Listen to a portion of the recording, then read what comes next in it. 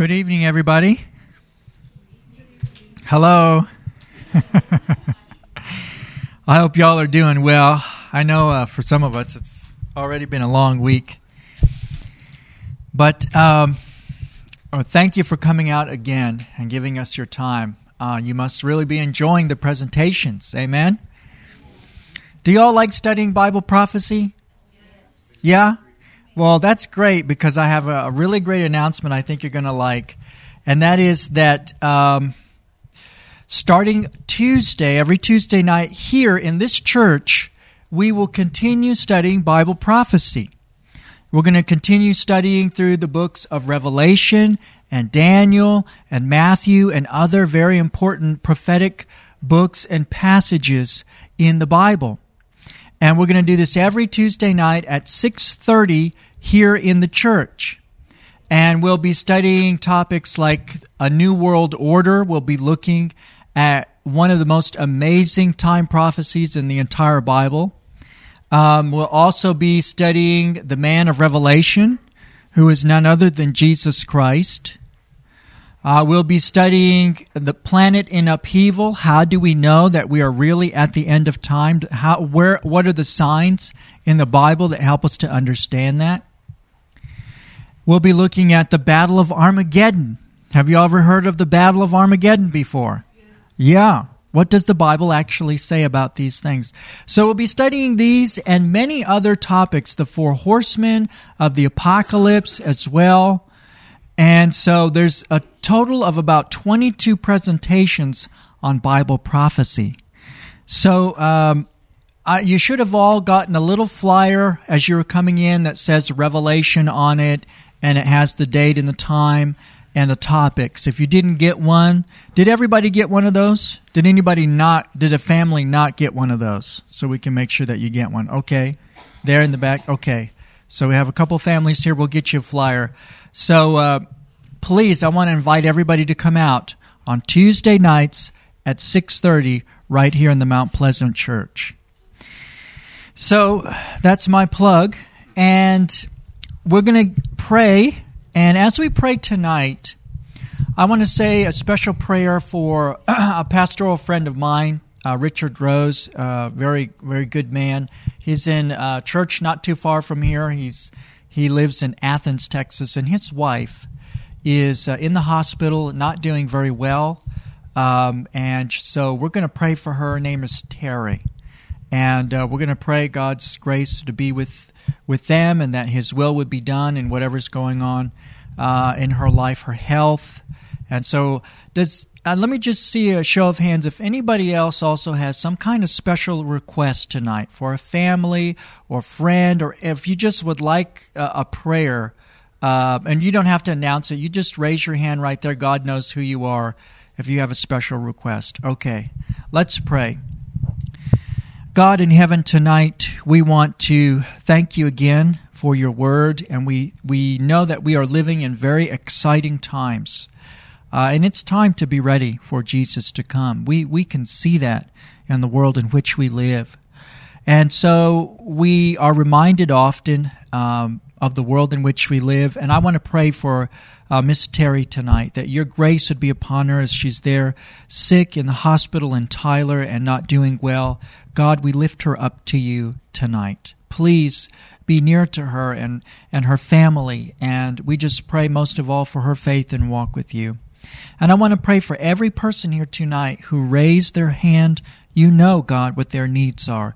You know what's happening in their homes and at work with their family, finances, friends, health, whatever it is, God, you know. And so we ask that you would minister to each situation according to your will and in your perfect loving wisdom, God. We ask and pray in sovereignty.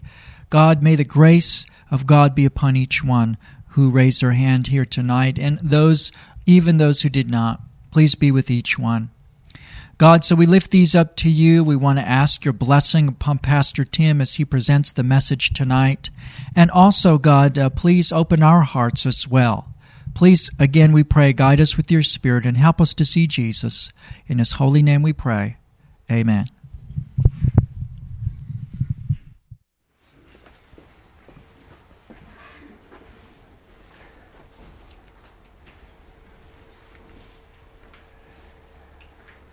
Tonight's topic, Tidings from the East and the Mark of the Beast.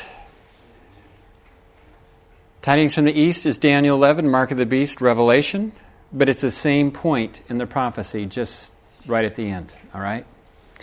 They go together. So in our last presentation, we talked about this Islam-Christian conflict, and Jerusalem gets caught in the middle. And it is very much caught in the middle at this very time. So we have these three conflicts. We're in the third one. Radical Islam's going to go down. Moderate Islam follows papal-led Christianity. And then papal-led Christianity goes down. We're looking at what's going on right in between them now, in that little time period. Don't know how long it is. There are no time prophecies here. But once we hit this one, everything can be expected to go pretty quick. It says like a whirlwind. Whirlwinds are usually pretty fast, right? So we can expect it to go quickly in this time period. People have always asked me, Tim, how long is quick? I don't know. That was hundreds of years. That was 400 years. This one's not going to be hundreds of years. This one's going to be a lot quicker. It could happen blindingly fast. So we're looking at Daniel 11, 44 and 45. These are the last moments of the king of the north before it comes to its end. It does end at the end of verse 45. But news from the east and the north shall trouble him. The king of the north has just beat the king of the south, but now news from the east and the north troubles him. Therefore he shall go out with great fury to destroy and annihilate many. See, he just took down the king of the south. Who's left? God's people that get stuck in the middle are what's left. That's why at the very end they're either in the Lamb's Book of Life or they're following the beast. That's only those two options. And he shall go out with great fury to destroy and annihilate many. And he shall plant the tents of his palace between the seas and the glorious holy mountain. Yet he shall come to his end, and no one will help him. When it looks like he won, he loses. What is the news from the east and the north? First to the east, we find some hints in Ezekiel. Ezekiel 43 verses 1 through 9 talks about it. Afterwards he brought me to the gate that faces towards the east. And behold, the glory of the God of Israel came from the way of the east. His voice was like the sound of many waters, and the earth shone with his glory. So when you get this message from the east, it's going to make the earth shine with glory. If you know Revelation, that ought to be ringing some bells. And he said to me, Son of man, this is the place of my throne and the place of the soles of my feet, where I will dwell in the midst of the children of Israel forever. No more shall the house of Israel defile my holy name, they nor their kings by their harlotry. All right, that sounds a lot like Revelation 2. But it also has this thing. Jerusalem is the place of his throne and the soles of his feet. As soon as Satan knows where God is intending to put his throne, where do you think Satan wants to be? Jerusalem. Why do you think the king of the south wants Jerusalem? Why do you think the king of the north wants Jerusalem? That's going to be God's spot, and Satan wants to preoccupy God's spot. You know, Jerusalem means city of peace. But eventually it will be when God's throne is there. And it will be there at the end of the 1,000 years. Because he brings the new Jerusalem down and God himself has his throne there. Then it will be a city of peace. But until then, it's caught in the crossfire. They defiled my holy name by the abominations which they committed. Therefore I have consumed them in my anger. Now let them put their harlotry and their carcasses that are kings far away from me, and I will dwell in their midst forever. When you start mixing church and government, church and state, kingdoms, God looks at these kings and goes, have you ever been around some church leaders and an important political figure comes to church and they're all excited? God looks at the kings and says, get their carcasses out of here. Because it's really dangerous when politics and religion start mixing. Always has been. So we have tidings from the east. It's a message from God that makes the earth glow with glory, and it's about getting rid of abominations and being ready to meet Jesus, really is what it is. King of the north. I mean, not king of the north. News from the north. Ezekiel 44, the next chapter. Also he brought me by way of the north gate to the front of the temple. So I looked, and behold, the glory of the Lord filled the house of the Lord. And I fell on my face, and the Lord said to me, Son of man, mark well, see with your eyes, and hear with your ears, all that I say to you concerning all the ordinances of the house of the Lord and all its laws. Mark well who may enter the house and all who go out from the sanctuary. Now say to the rebellious, to the house of Israel, Thus says the Lord God, O house of Israel, let us have no more of all your abominations. Both of them are about God's glory, and they're both about getting rid of abominations. In Revelation, east is the direction of the sealing angel. Then I saw another angel ascending from the east, having the seal of the living God, and he cried with a loud voice to the 4 angels to whom it was granted to harm the earth, the sea, saying, Do not harm the earth, the sea, or the trees, till we have sealed the servants of our God on their foreheads. So, before the sealing angel does its work, there's this message from the east, really. What's the direction of Jesus' return? It's from the east. For as lightning comes from the east and flashes to the west, so also will the coming of the Son of Man be. Jesus is coming from the east. There's a message right before that from the east to get people ready to meet him. Ezekiel says that there's a message that make the earth glow with glory, and it get rid of abominations. That's getting ready to meet Jesus. It's all fitting to me. Chapter 18 of Revelation, you have a voice from heaven, and the earth is filled with glory and light and a final powerful warning. It's combining Ezekiel's east and north idea. After these things I saw another angel coming down from heaven, having great authority, and the earth was illuminated with his glory, and he cried mightily with a loud voice, saying, Babylon the great is fallen, and has become a dwelling of demons, a prison for every foul spirit, and a cage for every unclean and hated bird. For all the nations have drunk the wine of the wrath of her fornication. The kings of the earth have committed fornication with her, and the merchants of the earth have become rich through the abundance of her luxury. That's the same idea as in Ezekiel, isn't it? And I heard another voice from heaven saying, Come out of her, my people, lest you share in her sins, lest you receive of her plagues, for her sins have reached to heaven, and God has remembered her iniquities. Therefore her plagues will come in one day, death and mourning and famine, and she will be utterly burned with fire, for strong is the Lord who judges her. Just before the plagues, God calls his people out. And it fills the earth with glory. So just before the destruction of the king of the north, the papal system, God sends a warning message to get away from the papal system and all of its abominations or false teachings.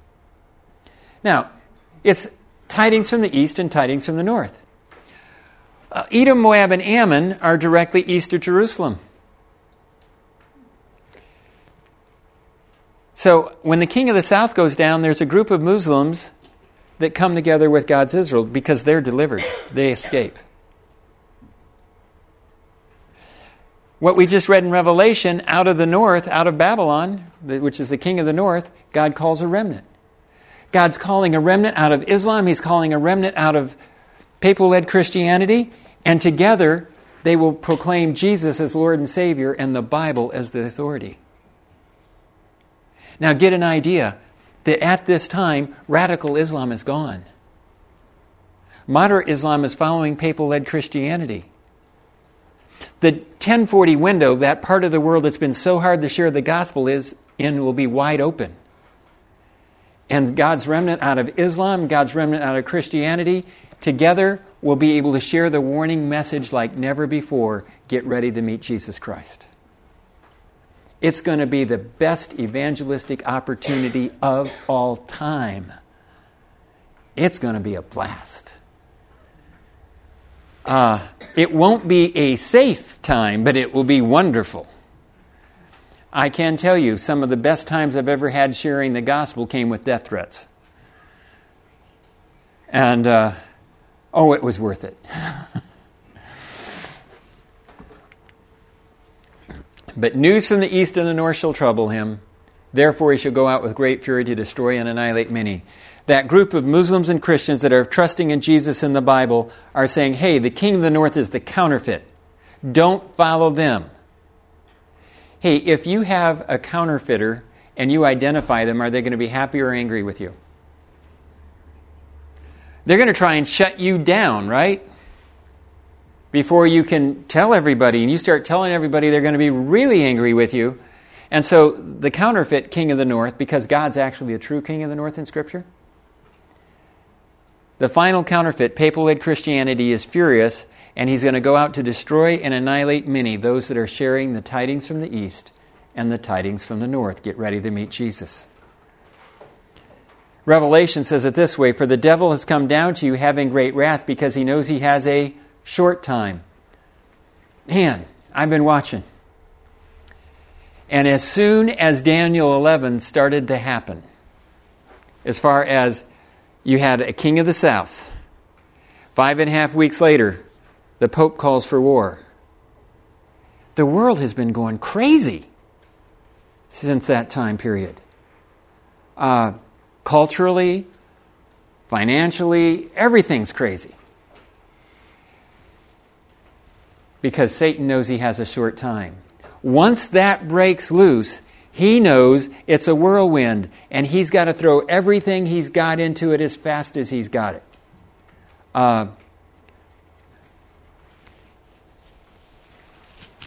Made the mistake of calling somebody a him. You know, you call a man a him and you're in trouble. I got in trouble. You're supposed to use they or them. You can't say him. Oh, okay. Didn't know that. Well, I've learned it since, but I still tend to not do it. My wife was in the bathroom at the airport. She came out and she wasn't happy. She said, see that man down there? He was in the stall next to me in the bathroom. What happens if I complain about the man being in the stall next to my wife? Does he get in trouble or do I? Is our world getting strange? I was in an airport bathroom a couple of weeks ago and there was a woman in the men's bathroom. Oh well, I guess that's just that's life now. Our whole world is going crazy. Satan knows he has a short time. Who does he go after? Well, Revelation is very similar to Daniel 11:44. Revelation 13. Remember the mark of the beast? We've had tidings from the east. We have a message that goes to the world. But at the same time, Revelation 13 is talking about the mark of the beast. And he deceives those who dwell on the earth by those signs which he was granted to do in the sight of the beast, that the image of the beast should both speak and cause as many as would not worship the image of the beast to be killed. Well, in Daniel, it's annihilate. In Revelation, it's killed. I would suggest those are pretty much the same. Let's just say you were taken captive by a terrorist, and they were to ask you, would you rather be killed or annihilated? We're going to give you a choice. You want to be killed or annihilated? Which would you choose? Doesn't make a difference. It's the same thing, right? That's my point. Daniel, it's annihilate. Revelation, it's killed. Keep going. He causeth all, both small and great, rich and poor, free and slave, to receive a mark on their right hand or on their foreheads, and that no one may buy or sell except one who has the mark or the name of the beast or the number of his name. In Revelation, you can't buy and sell. In Daniel, it's destroy. If somebody was to take away your bank accounts, your credit card, and all the rest of it, would you think they were trying to destroy you? You know, I got a feeling of somebody was after me one time. I was paying off a home mortgage. I scraped all the money I had together, my savings and everything, and I was able to pay off my mortgage. It was close to $100,000. And the mortgage company gave me an address, an electronic address to send the payment to. I sent the payment, and it disappeared in the cyberspace. They forgot to give me a couple of digits. I didn't have that anywhere else. I was now completely broke with a mortgage. I felt like somebody was after me. Eventually, about 5 or 6 days later, the mortgage company said, it's in our system somewhere. Good, find it. And a few days later, they found it. And they said, since it's been in our system, we're not going to charge you interest for the time it took. I said, really? Oh, you're so nice. I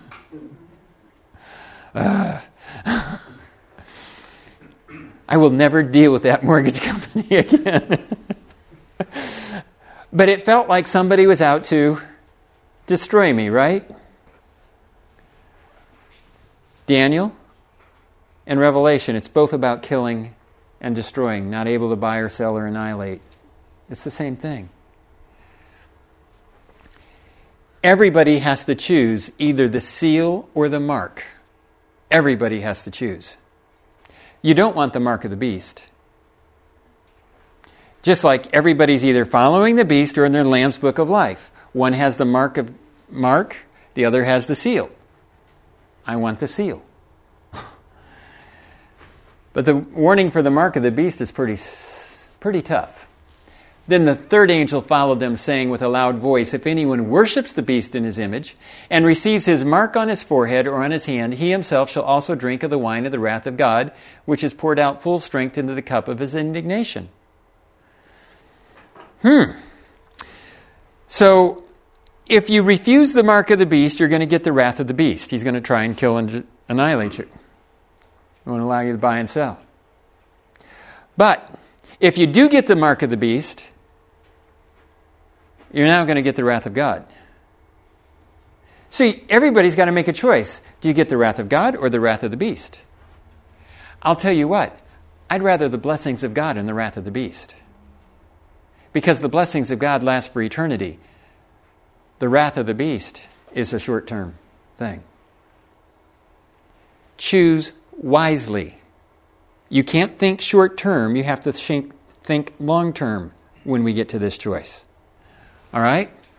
Now, everybody has to choose one or the other. Now, my artist comes up with this concept. A branding iron. I don't think so. I really don't. And he's got God's number over there, and it's often 7. Nobody knows what any of these things would look like. I don't even think they're visible personally. Now, I've heard all kinds of things about the vaccine being the mark of the beast. I don't think so. I've had people tell me holograms on credit cards are the mark of the beast. I've heard all kinds of things. Some people say it'll be a tattoo. Some people say it'll be a little microchip. Now, all of these things could be used to enforce it. But whatever the mark of the beast is when you choose to make a decision that you're going to go contrary to God.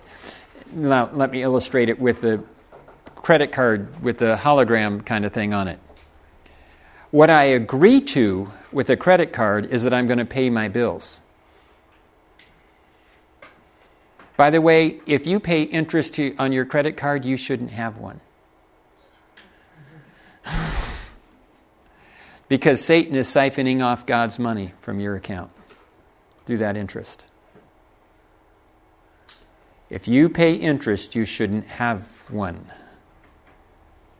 That will keep you a debtor for life if Satan is successful.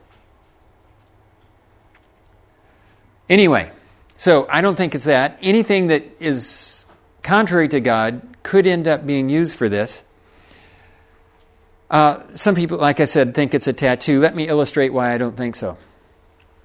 Suppose it is a tattoo.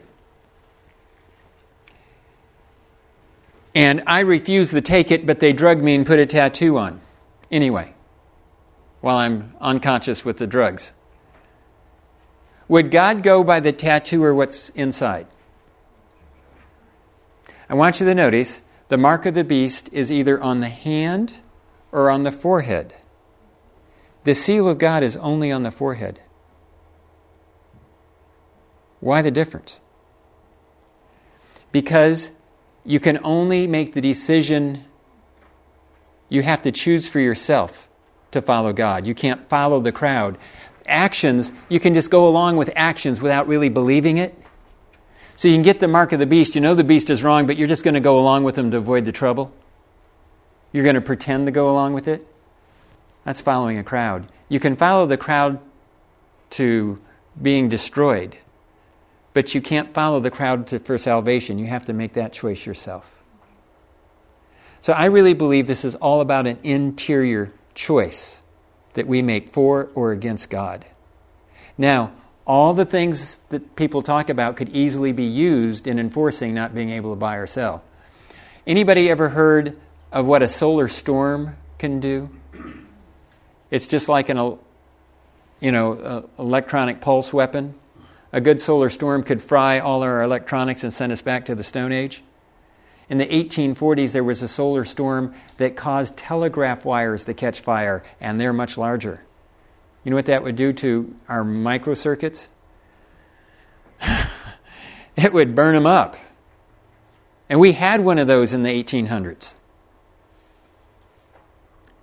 God could just send us back to the Stone Ages, basically, with one good solar flare, and all of a sudden it would just be, are you following the religious system or not? Yes or no? And God's people would say, no. And they would be persecuted. Everybody else would say yes if they believed or not, just to avoid persecution. So it doesn't even need much technology, folks. Because God's people would be honest and say no. It could be that simple. We'll see. But I've looked into the Bible and looked to see what the mark of the beast and the seal of God might be, and what I find some of you will like and some of you won't. However, I have a simple little thought. I'm not your judge, you're not mine. Okay? And what I want you to do is what I've always said.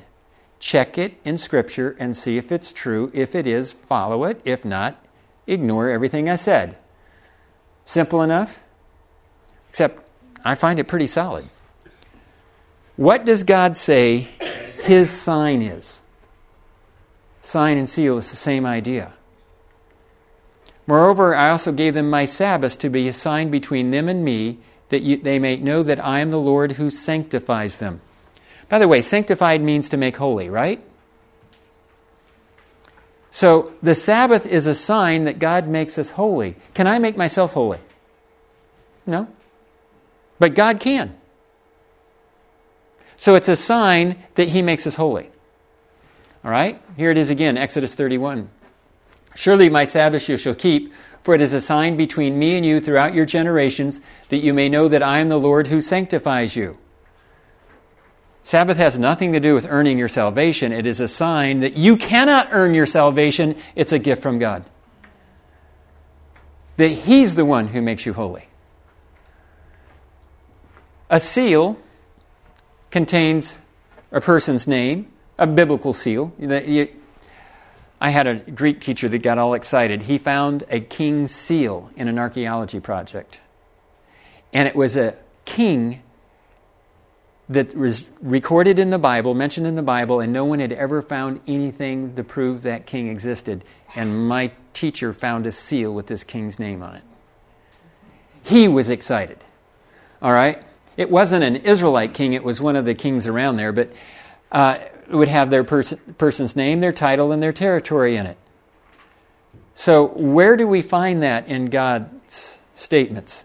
Interestingly, we find it in Exodus. You see, the seal was put in any kind of a legal document or something to prove that it was authentic and it was that person. It would just, a signet ring, press into wax, more likely in ancient times in the clay. And we find it in Exodus 20. It says, remember the Sabbath day to keep it holy. 6 days you shall labor and do all your work. But the seventh day is the Sabbath of the Lord your God. There's the name-title combination in the Hebrew. In it you shall do no work, you nor your son, nor your daughter, nor your male servant, nor your female servant, nor your cattle, nor your stranger who's within your gates. For in 6 days the Lord made the heavens, the earth, the sea, and all that is in them. There's the territory, all of it.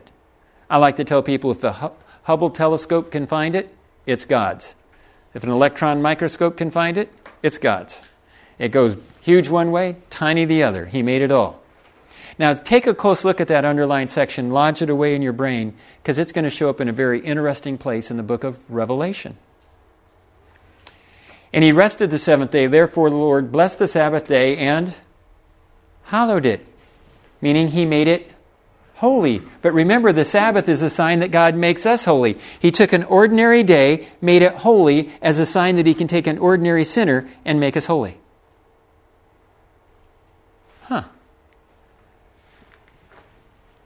Who is it that Satan is mad at when he knows his time is short? Revelation 12 says, and the dragon was enraged with the woman, and he went to make war with the rest or remnant of her offspring, who keep the commandments of God and have the testimony of Jesus. King James calls it remnant. Now, we have a remnant out of Islam and a remnant out of Christianity that come together to share God's word. That's who he's after. And what are they doing? They're keeping the commandments and have the testimony of Jesus. Oh, in that fourth commandment, right in the middle of it, it had his signature in it, so to speak. His name, his title, and his territory. And it's the one and only commandment that started with the words remember. Like, don't forget this one. Here's the patience of the saints. Here are those who keep the commandments of God in the faith of Jesus. So Revelation repeatedly talks about God's people keeping the commandments. Revelation 14. What commandments is it mentioning in Revelation 14?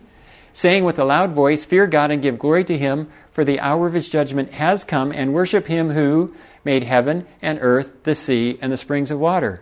When he's talking about keeping the commandments in Revelation, he quotes from the Sabbath commandment. That's interesting. In 1 John, we get this. This is love for God, to obey his commandments, and his commandments are not burdensome. Some people say, keeping the commandments would be a burden. No, it's not. If I don't steal, I don't have to hide from the police. Stealing is a burden. If you don't lie, you don't have to remember what story you told to who. It's a burden to be a liar. As a matter of fact, my wife and I were traveling home on a trip, and we stopped at an Olive Garden about 2 hours from home. We're sitting there eating in this Olive Garden, and a man walks in that lives in our city, 2 hours away. He's got his arm around a lady that is not his wife. He thought he was far enough away. He is a church leader, but thankfully not in my church, but in a neighboring church in my city. I know the guy quite well, though. Had worked with him on some projects. And he comes walking in, and he's looking at her, and she's looking at him as they walk right by my table, and they don't see me. And I just looked at him, and I said, "Hi, Bill, what brought you here?" I mean, we're about this far away. And all of a sudden, his arm comes off from around that lady, and he starts stammering something about his business. I had the impression that not following God's commandments suddenly became very burdensome to the guy. And for quite some time afterwards, every time I saw him in town, he'd change the direction on the sidewalk or whatever, go a different way. Like he did not want to talk to me. I'm thinking, I don't think I did anything wrong. I think he did. I can promise you that if you don't follow God, your life gets more complicated. So it wouldn't be a burden. It would actually be a blessing. So somebody says, well, wasn't the Sabbath changed? Well, actually, the New Testament says it wasn't. We're going to take a look at that. It's a good question, though. Actually, the writer that says the most about it is Dr. Luke. Now, that's interesting. Because Dr. Luke is a Gentile educated guy. And if anybody was going to talk about the change of the day of worship from Sabbath to Sunday, it would be this educated Gentile. But instead, he talks more about the Sabbath than anybody else in the New Testament. Let's take a look. Acts 13. So when the Jews went out of the synagogue, the Gentiles begged that these words might be preached to them the next Sabbath. On the next Sabbath, almost the whole city came together to hear the word of God. I want you to notice something. Paul is sharing the gospel with some Jewish people at the synagogue, and some Gentiles hear it. And they say, hey, we want you to share this with our friends. And notice what Paul does not say. He doesn't say, okay, you guys show up tomorrow on Sunday because that's the day of worship for the Gentiles. He hasn't come back next Sabbath. And you have Jew and Gentiles worshiping together on the next Sabbath. Here's another one. Acts 18. And he reasoned in the synagogue every Sabbath. How often? Every Sabbath.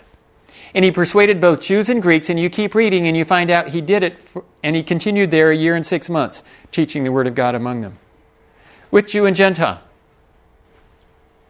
1.5 years, that's 70-some Sabbaths in a row that Jew and Gentiles were keeping in the New Testament. Isaiah tells us in the new heavens and new earth, they're going to still be keeping the Sabbath. For as the new heavens and the new earth which I will make shall remain before me, says the Lord, and from one Sabbath to another all flesh shall come to worship before me, says the Lord. He just didn't say Jewish people, he said all flesh. Just like it was Jew and Gentile in Acts. Let's take a look at Luke. Somebody asked the question, well, is Saturday still the Bible Sabbath? How do I know it's not Wednesday or Tuesday or something like that? Well, let's take a look at the evidence. Luke 23. This man, Joseph of Arimathea, went to Pilate and asked for the body of Jesus. Then he took it down, wrapped it in linen, and laid it in a tomb that was hewn out of the rock, where no one had ever lain before. That day was the preparation, and the Sabbath drew near. And they rested on the Sabbath according to the commandment. Preparation day is what the Jews call the 6th day of the week, or Friday. They were preparing for the Sabbath. So they rested on the Sabbath according to the commandment. So we know we're talking about the 7th-day Sabbath of the commandment. You keep reading in the next chapter, the next verse, it says, now on the 1st day of the week, very early in the morning, they came to the tomb bringing spices which they had prepared, but they found the stone rolled away from the tomb. Well, the stone was gone because Jesus was gone, right? Praise the Lord. Jesus' resurrection proved that he beat sin and death for all of us. It's a great victory. Now, so 1st day of the week, this happens. So let's take a look at something. The crucifixion weekend of Jesus. He dies on the preparation day, now called by many Christians Good Friday, right? Because preparation day is Friday. Then he rests in the grave the next day, according to the commandment. And on the 1st day of the week, often called Easter Sunday, and I like Resurrection Sunday better, okay? But on the 1st day of the week, he's raised. So if you really want to know where the biblical 7th day is, it should come between the 6th and the 1st day. And so we know where Sunday is, we know where Friday is, it's the day in between. But it gets even better. If you were to take a look at the 7th day, Jews have been keeping it all the way along, and it's definitely what we call Saturday. But there's even more. Anybody know what the 7th day of the week is called in Spanish? Sábado. In over half of the languages on this planet, the word for the 7th day of the week is a form of the word Sabbath. That's interesting. Here's another one. 1st day of the week. In the Greek, it doesn't say 1st day of the week. In the Greek, whenever it lists the day of the week, it's 1st from the Sabbath, 2nd from the Sabbath, 3rd from the Sabbath, 4th from the Sabbath, 5th from the Sabbath, preparation for the Sabbath, and the Sabbath. That's in the Greek. It's translated as the 1st of the week, because that's really what they meant. But it was all in relationship to the Sabbath. That's in the Greek New Testament. So you have all this stuff coming together And there's really no question that what we call Saturday is the biblical seventh day. Here's what Martin Luther said. For he, Jesus, died at about 2 o'clock on Friday and consequently was dead for about 2 hours on the first day. After that night, he lay in the grave all day, which is the true Sabbath. And on the third day, which we commemorate now, he rose from the dead. So he just said, well, seventh day is really the true Sabbath. That bothered his friend Melanchthon enough that Melanchthon began to keep the seventh-day Sabbath. In Hebrews, it talks about the seventh day. And he has spoken in a certain place of the seventh day in this way, and God rested on the seventh day from all his works. There remains therefore a rest for the people of God, for he who has entered his rest has himself also ceased from his works as God did from his. And I want you to think about this for a bit. Remember, the Sabbath is a sign that God makes us holy. Man, this is really neat. So, on the Sabbath, I rest from my works, right? I'm supposed to not work on the seventh-day Sabbath. Not do my regular work. Why? It's reminding me not to trust in my works. The wages of sin is what? Do I want to trust in my works in God's judgment? No, thank you. Not at all. But look at this. God rested from his works. We rest from our works. What are we really doing? We're going to trust in God's works. The Sabbath is a sign that he sanctifies us. Now, I used to do construction. And I've worked in other places as well. I remember my first job that wasn't for my own family. I jokingly said I had a half-time work because it was 12 hours a day. Half day. And when it comes to Sabbath, I wouldn't work. Now suppose, and I really never got pushed too hard into this when I got pushed a little bit but not hard, and I never had to push it too hard. But I'd say, I won't be here from sundown Friday night to sundown Saturday night. I'll leave by sundown Friday. I'll show back up Saturday night if you need me. But in between, no. I was resting from my work, trusting in God's works. But suppose my boss says, you're either here or you're fired, and I decide I really need the job. So I work on the Sabbath. I want you to notice something. Am I trusting God or me when I choose to work on it? I'm trusting me. Like God can't take care of me. Notice the Sabbath is an acted out trust relationship. Do I trust him enough to rest? Or am I going to try and take care of it myself? The Sabbath is a sign that he makes us holy, something I cannot do. It's all about helping us understand salvation in Jesus. Well, somebody says, well, God's law has been done away with. Not what Paul said, not what Jesus said, but Paul says it this way. Do we then make void the law through faith? Certainly not. On the contrary, we establish the law. Jesus said that not one jot or one tittle would pass from the law as long as heaven and earth exist. And as far as I can tell, earth is still here. We are. So is it. We've looked at God's side for a little bit. Now let's look at the mark of the beast. I mentioned in presentation 2 that the 8th characteristics would be that it would try to change times and laws and fight against God's covenant and change times and law. Well, remember they said the Pope is of so great of authority and power that he can modify, change, or interpret even divine law. The Pope can modify divine law since his power is not of man but of God, and he acts as vicegerent of God upon earth with most ample power of binding and loosing his sheep. So they claim they can change God's law. In the Convert's Catechism, they claim they did. Which day is the Sabbath? Notice they don't beat around the bush on this. Answer, Saturday is the Sabbath day. Question, why do we observe Sunday instead of Saturday?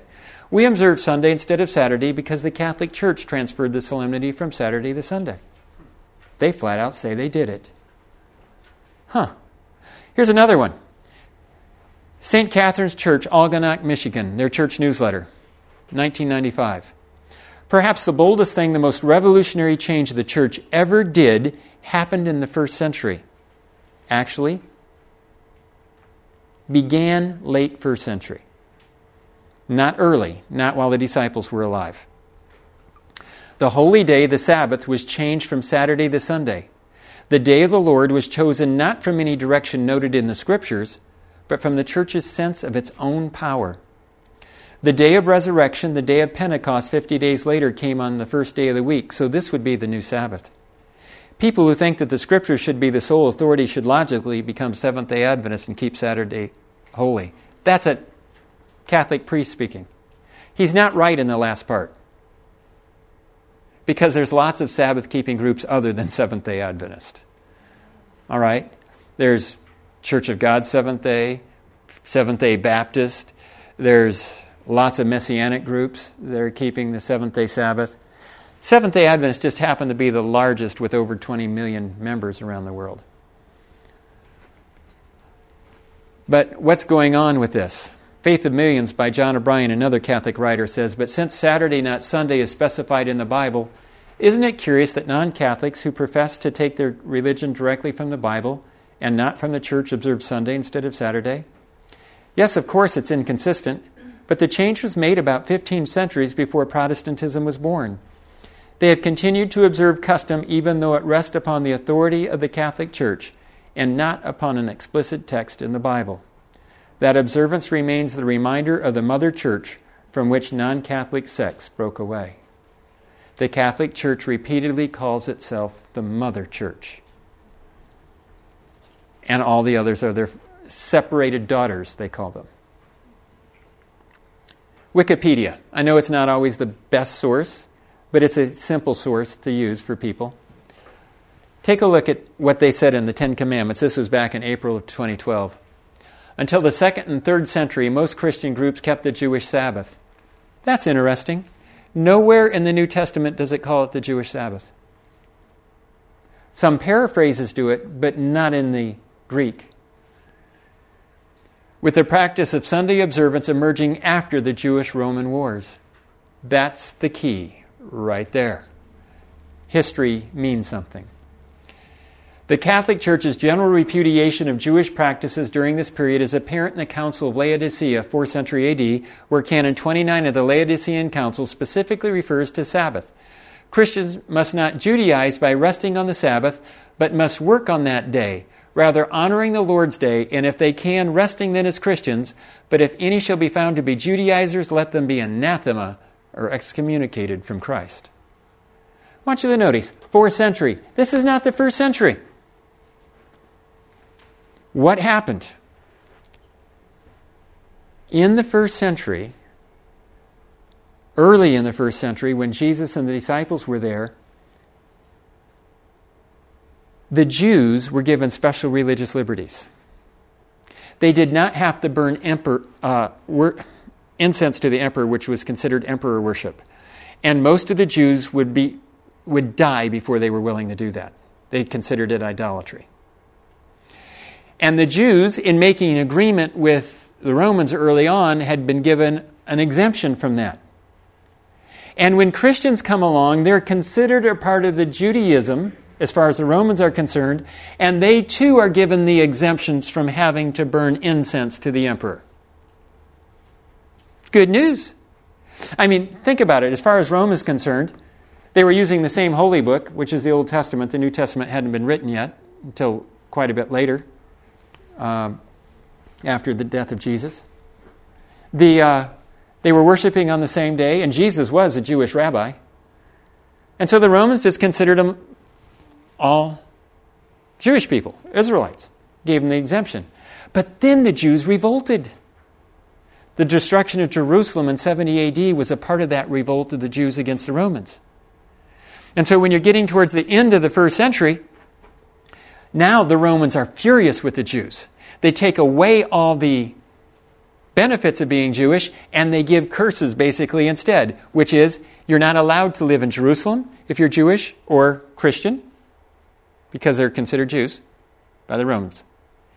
And you can't live in a provincial capital or in the city of Rome. Whoops, got a problem. And a lot of Christians, which were trying to be influential and get in with the government, said, hey, we're not Jews. They said, well, you're worshiping on the same day, same book, and a Jewish teacher. They said, oh, we can change the day.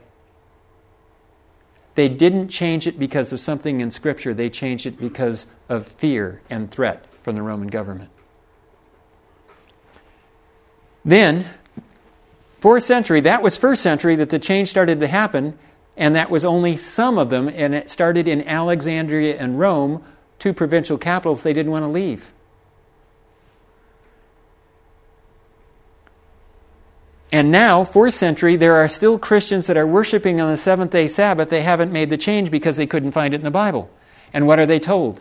If you keep the seventh-day Sabbath, we're going to excommunicate you and you're going to go to hell, because the church taught if the church kicked you out, you had no hope of salvation.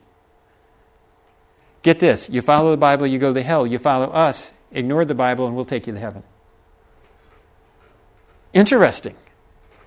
That's how they were doing it. 4th century Gentile Christians, writes Fredrickson, despite the anti-Jewish ideology of their own bishops, kept Saturday as their day of rest. Under his Constantine's regime, Sunday became the Christian Sabbath. So it may have started, and it did, late in the 1st century, but it became official in the 4th century with Constantine, when he linked up together paganism and Christianity. Now, we have Islam attacking the United States and the papacy coming back. And what I see now is Sunday worship becomes the sign of allegiance to Christianity, just like it was back in the 4th century. Now, would the papacy ever try to enforce their mark of authority, that they change the day of worship from Sabbath to Sunday? You don't have to guess. They've already put it in print. Cardinal Joseph Ratzinger was the person who put together the most recent authoritative catechism of the Catholic Church. Shortly after putting this catechism together, he changed his name to something you would more likely recognize, Pope Benedict. He's still alive. Here's what they say in his book. In respecting religious liberty and the common good of all, Christians should seek recognition of Sunday and the Church's holy days as legal holidays. Whoa! He didn't say Catholics. He said Christians should try to make Sunday and the Church's holy days legal holidays in respecting religious liberty. What about a Jewish person's liberty? Sorry, they just lost it. What about a Muslim person's liberty? Sorry, they just lost it. What about a Christian who worships on the seventh-day Sabbath? Sorry, they just lost it. Just like they did in the past. They've already put in print what they want to do. In 2010, 11 years ago, there was a push in Europe from the Roman Catholic Bishops' Council trying to make Sunday a legal holiday. It was narrowly defeated. They were trying to practice what the Catechism said, to make it legal, and force people to follow. Here's the problem. After Constantine, they started using force. But you have to have a heart conversion to be real. Force is never going to bring somebody to God. That has to be a choice that we make. Although force can lead you to accept the mark of the beast in the hand, but it doesn't change the heart. Jesus said it this way, and in vain they worship me, teaching as doctrines the commandments of men.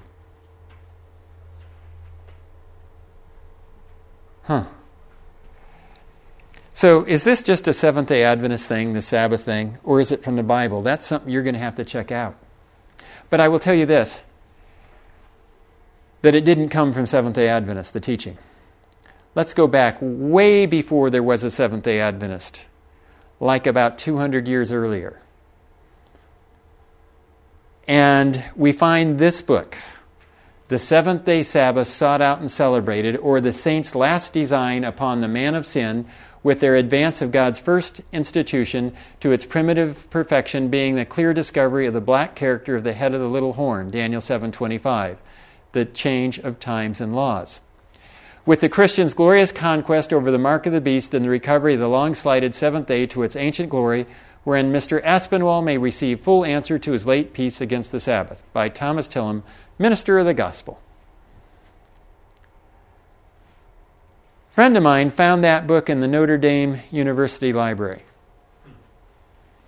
He told me about it. He said, man, the cover's like a book report. And he told me what was on the cover, and I said, man, I want that. Can you go get a photocopy, if nothing else, of that thing? I want it.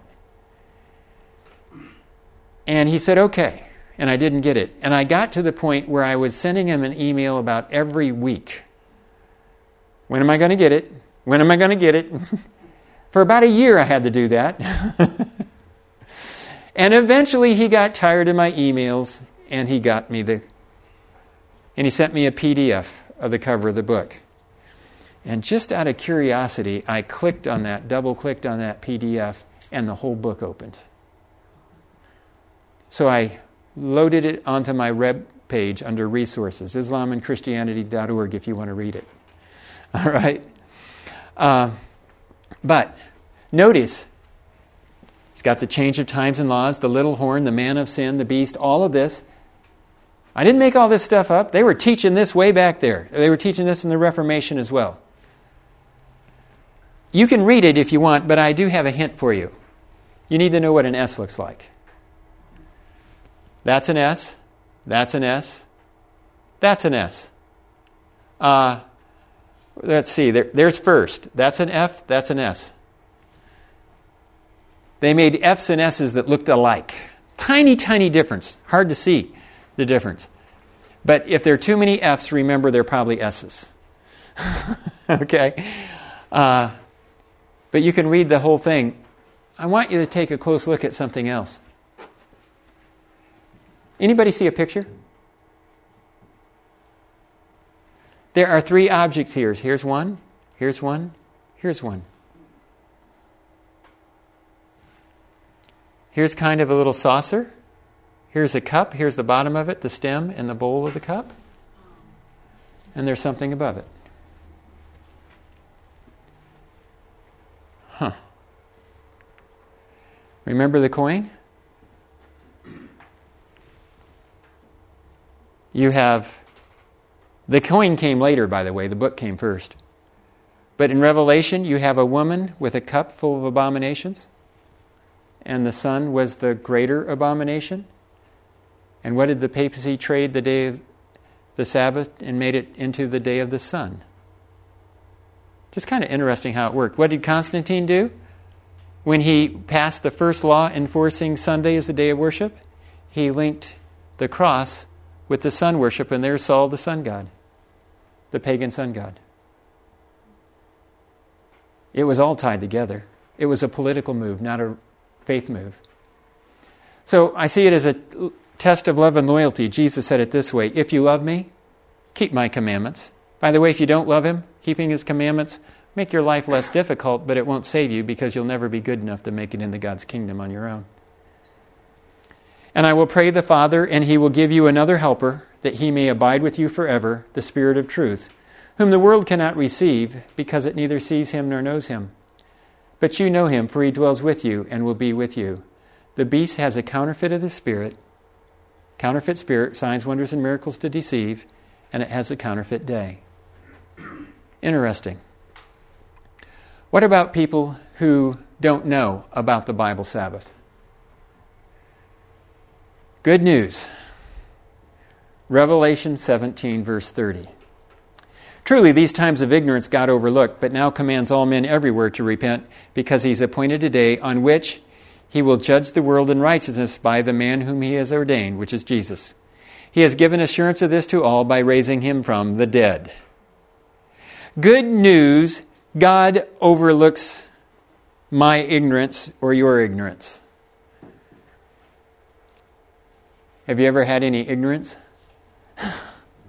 Have you ever been reading along in the Bible and go, oh man, I never saw that before? I've done that a lot of times. I've got the sneaking suspicion I'm not done doing it. All right? So here's the point. You do not have to be afraid of the things you don't understand yet. God does not hold you accountable for them. He overlooks our ignorance. Whew. That's good news, isn't it? As a matter of fact, in the context, worshiping idols was overlooked when they were ignorant of it in Acts 17.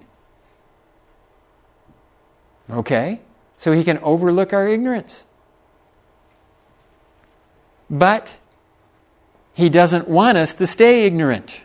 He wants us to keep reading, and when the Holy Spirit's ready, he helps us understand what we just read, and we're going, oh, I never saw that before. Let me tell you a story. A friend of mine told me this story. He was a Presbyterian pastor that found the Sabbath. And he decided he was going to keep the Bible Sabbath. And would you be surprised to find out he got fired? He became a Sabbath-keeping pastor.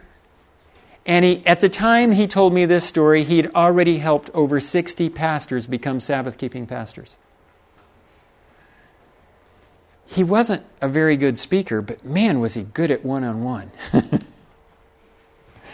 And he tells me this story. There was a pastor on his way home from church on Sunday afternoon. And he's driving through the neighborhood, and it was here in Texas.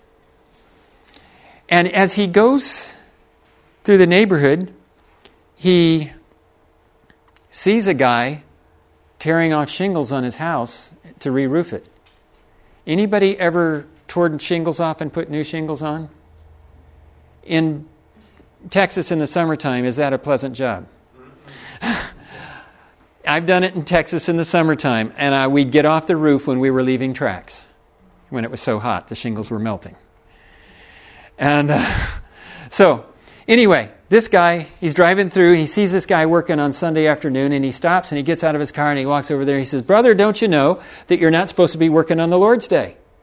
And the guy on the roof says, "Really? How do you know that?" The pastor looks up at him and says, "Well, it says in the Bible you're not supposed to be working on the Lord's Day." And the guy on the roof says, "Hey, I believe the Bible. Can you show me?" Pastor thinks this is going to be really easy, walks out to his car, grabs his Bible, comes back over to the edge of the roof, and he looks up at the guy and he reads from Exodus 20 that you're not supposed to be doing any work on the Sabbath, you nor your son, nor your manservant, nor your maid. On down through it. The guy on the roof says, "Man, it does say I'm not supposed to be working on the Sabbath, doesn't it?" Pastor says, "Yeah, it does." "Could you read that to me again? I just want to be sure." And the pastor starts reading again. The guy on the roof says, Whoa, stop. Didn't that just say seventh day? Wasn't that yesterday? Pastor looked at the context, which is what you do anytime you get stumped. You look at the verses around it, then a page or two either way. But if you're right, you're going to find the answer. If you're wrong, there's not going to help you. The pastor looks up at the guy on the roof. He says, "It does say seventh day, doesn't it?" This guy was actually a retired pastor. He was just filling in temporarily that church. And the guy on the roof says, "Hey," he scrambles down the ladder and he says, "Hey, actually, I'm a Sabbath keeper, and I was just playing along with you to see where you were going to take me. Come on in, let's talk about this." And they have a Bible study on it. And the pastor makes this decision. He's always been following Jesus in the Bible, and he's not going to change now. He keeps following Jesus in the Bible. He starts worshiping on the seventh-day Sabbath. Did you notice how I said that? He'd always been following Jesus and the Bible. He just had one of those, I didn't see that before moments. And he just did what he always did. He followed whatever he found in the Bible. He knew right where this was. He knew all about it, but it had never clicked before. Just like me when I'm reading along, and it's probably the 20 or 30th time I've read that verse when I go, now I know what it's talking about. It's the same with all of us. Here's the thing. People aren't saved and lost over the Sabbath itself. They're saved or lost over how they relate to God. Do they surrender or rebel? You see, here's the good news. God knows our hearts. Here's the bad news. You know what it is? God knows our hearts. Because if you're really honestly following Him, even if you're messing up a whole lot of stuff, the good news is He knows your heart. But suppose you're following almost everything there is in the Bible, but there is one part left and you're saying, no, God. Say there's 100 things in the Bible to get right, and you got 99 of them right. And you're saying no to God on one of them, and somebody else has only figured out one, but they're saying yes. Who's in better shape? The one that's saying yes to one thing. That proves it's not works, folks. It's all about our surrender to God with what we understand. And the Sabbath is about the sign that God makes us holy. Well, so it's really, do we trust God or are we rebelling against Him? And this is love for God to obey His commandments, and His commandments are not burdensome. Hey, would you find it burdensome if your boss walked in and said, I'm going to give you 52 extra days of vacation this year? Oh man, do I have to take 52 days off? God says, every Sabbath, you get a 24-hour break to focus on your relationship with Him, to rest, to focus on relationship with others, to remember He's the Creator, explore His creation, build relationships with family and with other people. 24 hours to bring sanity to your life. It really works. It really does. My daughters grew up not knowing what a sweet roll was. It's not because they never had one. They just didn't know it was called a sweet roll by most people. We called it Sabbath bread. Because every Friday, my wife would make these homemade sweet rolls. Oh, man, they're good. And Friday night and Sabbath morning, we would have these things with our meals. And the kids always looked forward to them. It was wonderful. And so you're going through the grocery store during the week, and you've got these two little girls along with the cart. You know, kids are always asking for stuff, right? We go past the bakery section. Hey, Dad, can we have some Sabbath bread? People look at him like, huh? Because the Bible says the Sabbath is supposed to be the sweetest day of them all. And so we help them look at it that way. The Sabbath can be special if you say no to work and say yes to the things of God. If you say no to work and don't say yes to what God says to put in it, it will make you miserable. You have to follow God on this one and put in the yeses. Yes to worship, yes to fellowshipping, yes even to helping other people like Jesus did. You do the yeses and it's a fabulous one. So how does this work? How does this all tie in? Believe me, it does. What's the day of worship for an Israelite? Seventh-day Sabbath. But if we accept Jesus, the new covenant is with the house of Israel. We become an Israelite, Ephesians 2, when we accept the message of Jesus Christ. But the king of the north didn't want to be called Israelite or Jewish, so he changed the day of worship from Sabbath to Sunday. The king of the south didn't want to be called Israelite or Jewish, changed the day of worship from Sabbath to Friday. Where did God's people just get caught if you're a Sabbath keeper? Between Friday and Sunday, you get caught in the middle. And it doesn't matter where in the world you go, you'll be caught in the middle. Have Sabbath keepers ever gotten in trouble in history? Ever heard of Hitler? Ever heard of all those other groups? Sabbath keepers have had it hard. By the way, there were Sabbath-keeping Christians during the Reformation, and they tended to get killed either by the Lutherans or by the Catholics, or by the Anglicans or the Catholics. And the Muslims would go after a Sabbath keeper. It's always been a challenge. But God's people tend to get caught in the middle.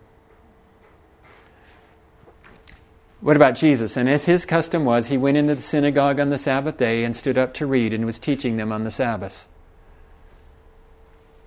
Jesus kept the Bible Sabbath. As a Christian, it means a follower of who? Jesus.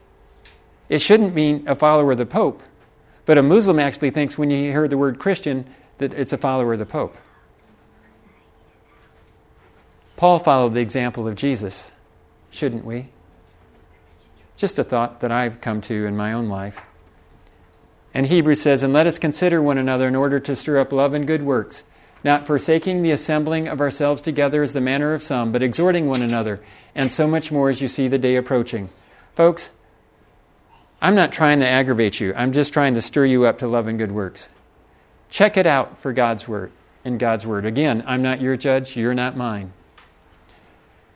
There's going to be a tremendous amount of people in heaven that never kept the Bible Sabbath because they never had the aha moment. God knows our hearts, but He also knows when we're rebellious, and I don't want to be rebellious.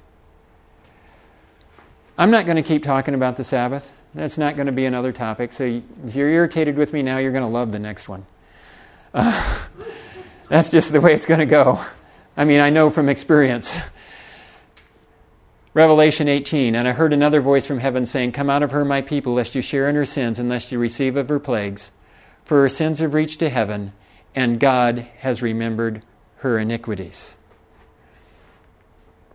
Yep, you could get caught in the middle, but hey, king of the south goes down, then the king of the north goes down. The only people left are those that were standing in the middle. I want to be as middle as I can get on this one. The next one is when Michael stands up. I want to tell you, just briefly, this is really good news because in Daniel 12:1, it says how God delivers His people that are caught in the middle, from 12:1 through 3. And you notice we have Thursday, Friday, Saturday night, Sunday night. 4 presentations that cover 3 verses. There's a lot in here. It's packed with good news about how God delivers His people. And it starts when Michael stands up. So, hey, at 9:30 Saturday morning, I'm going to do the times of Daniel 11 and 12, which is unpacking the 1290 and 1335, and the time prophecies of Daniel 11 and 12. At 11 o'clock, Unholy Alliances and Prophecy. You could also call it left-right politics and prophecy. Could call it lots of things. Another thing I've called it was overreach and backlash in prophecy. So really, Unholy Alliances, I think, is the one I'm going to settle on for a while. But so I hope you can schedule to be here. I'm sorry I can't fit it into the night programs. I just can't make it.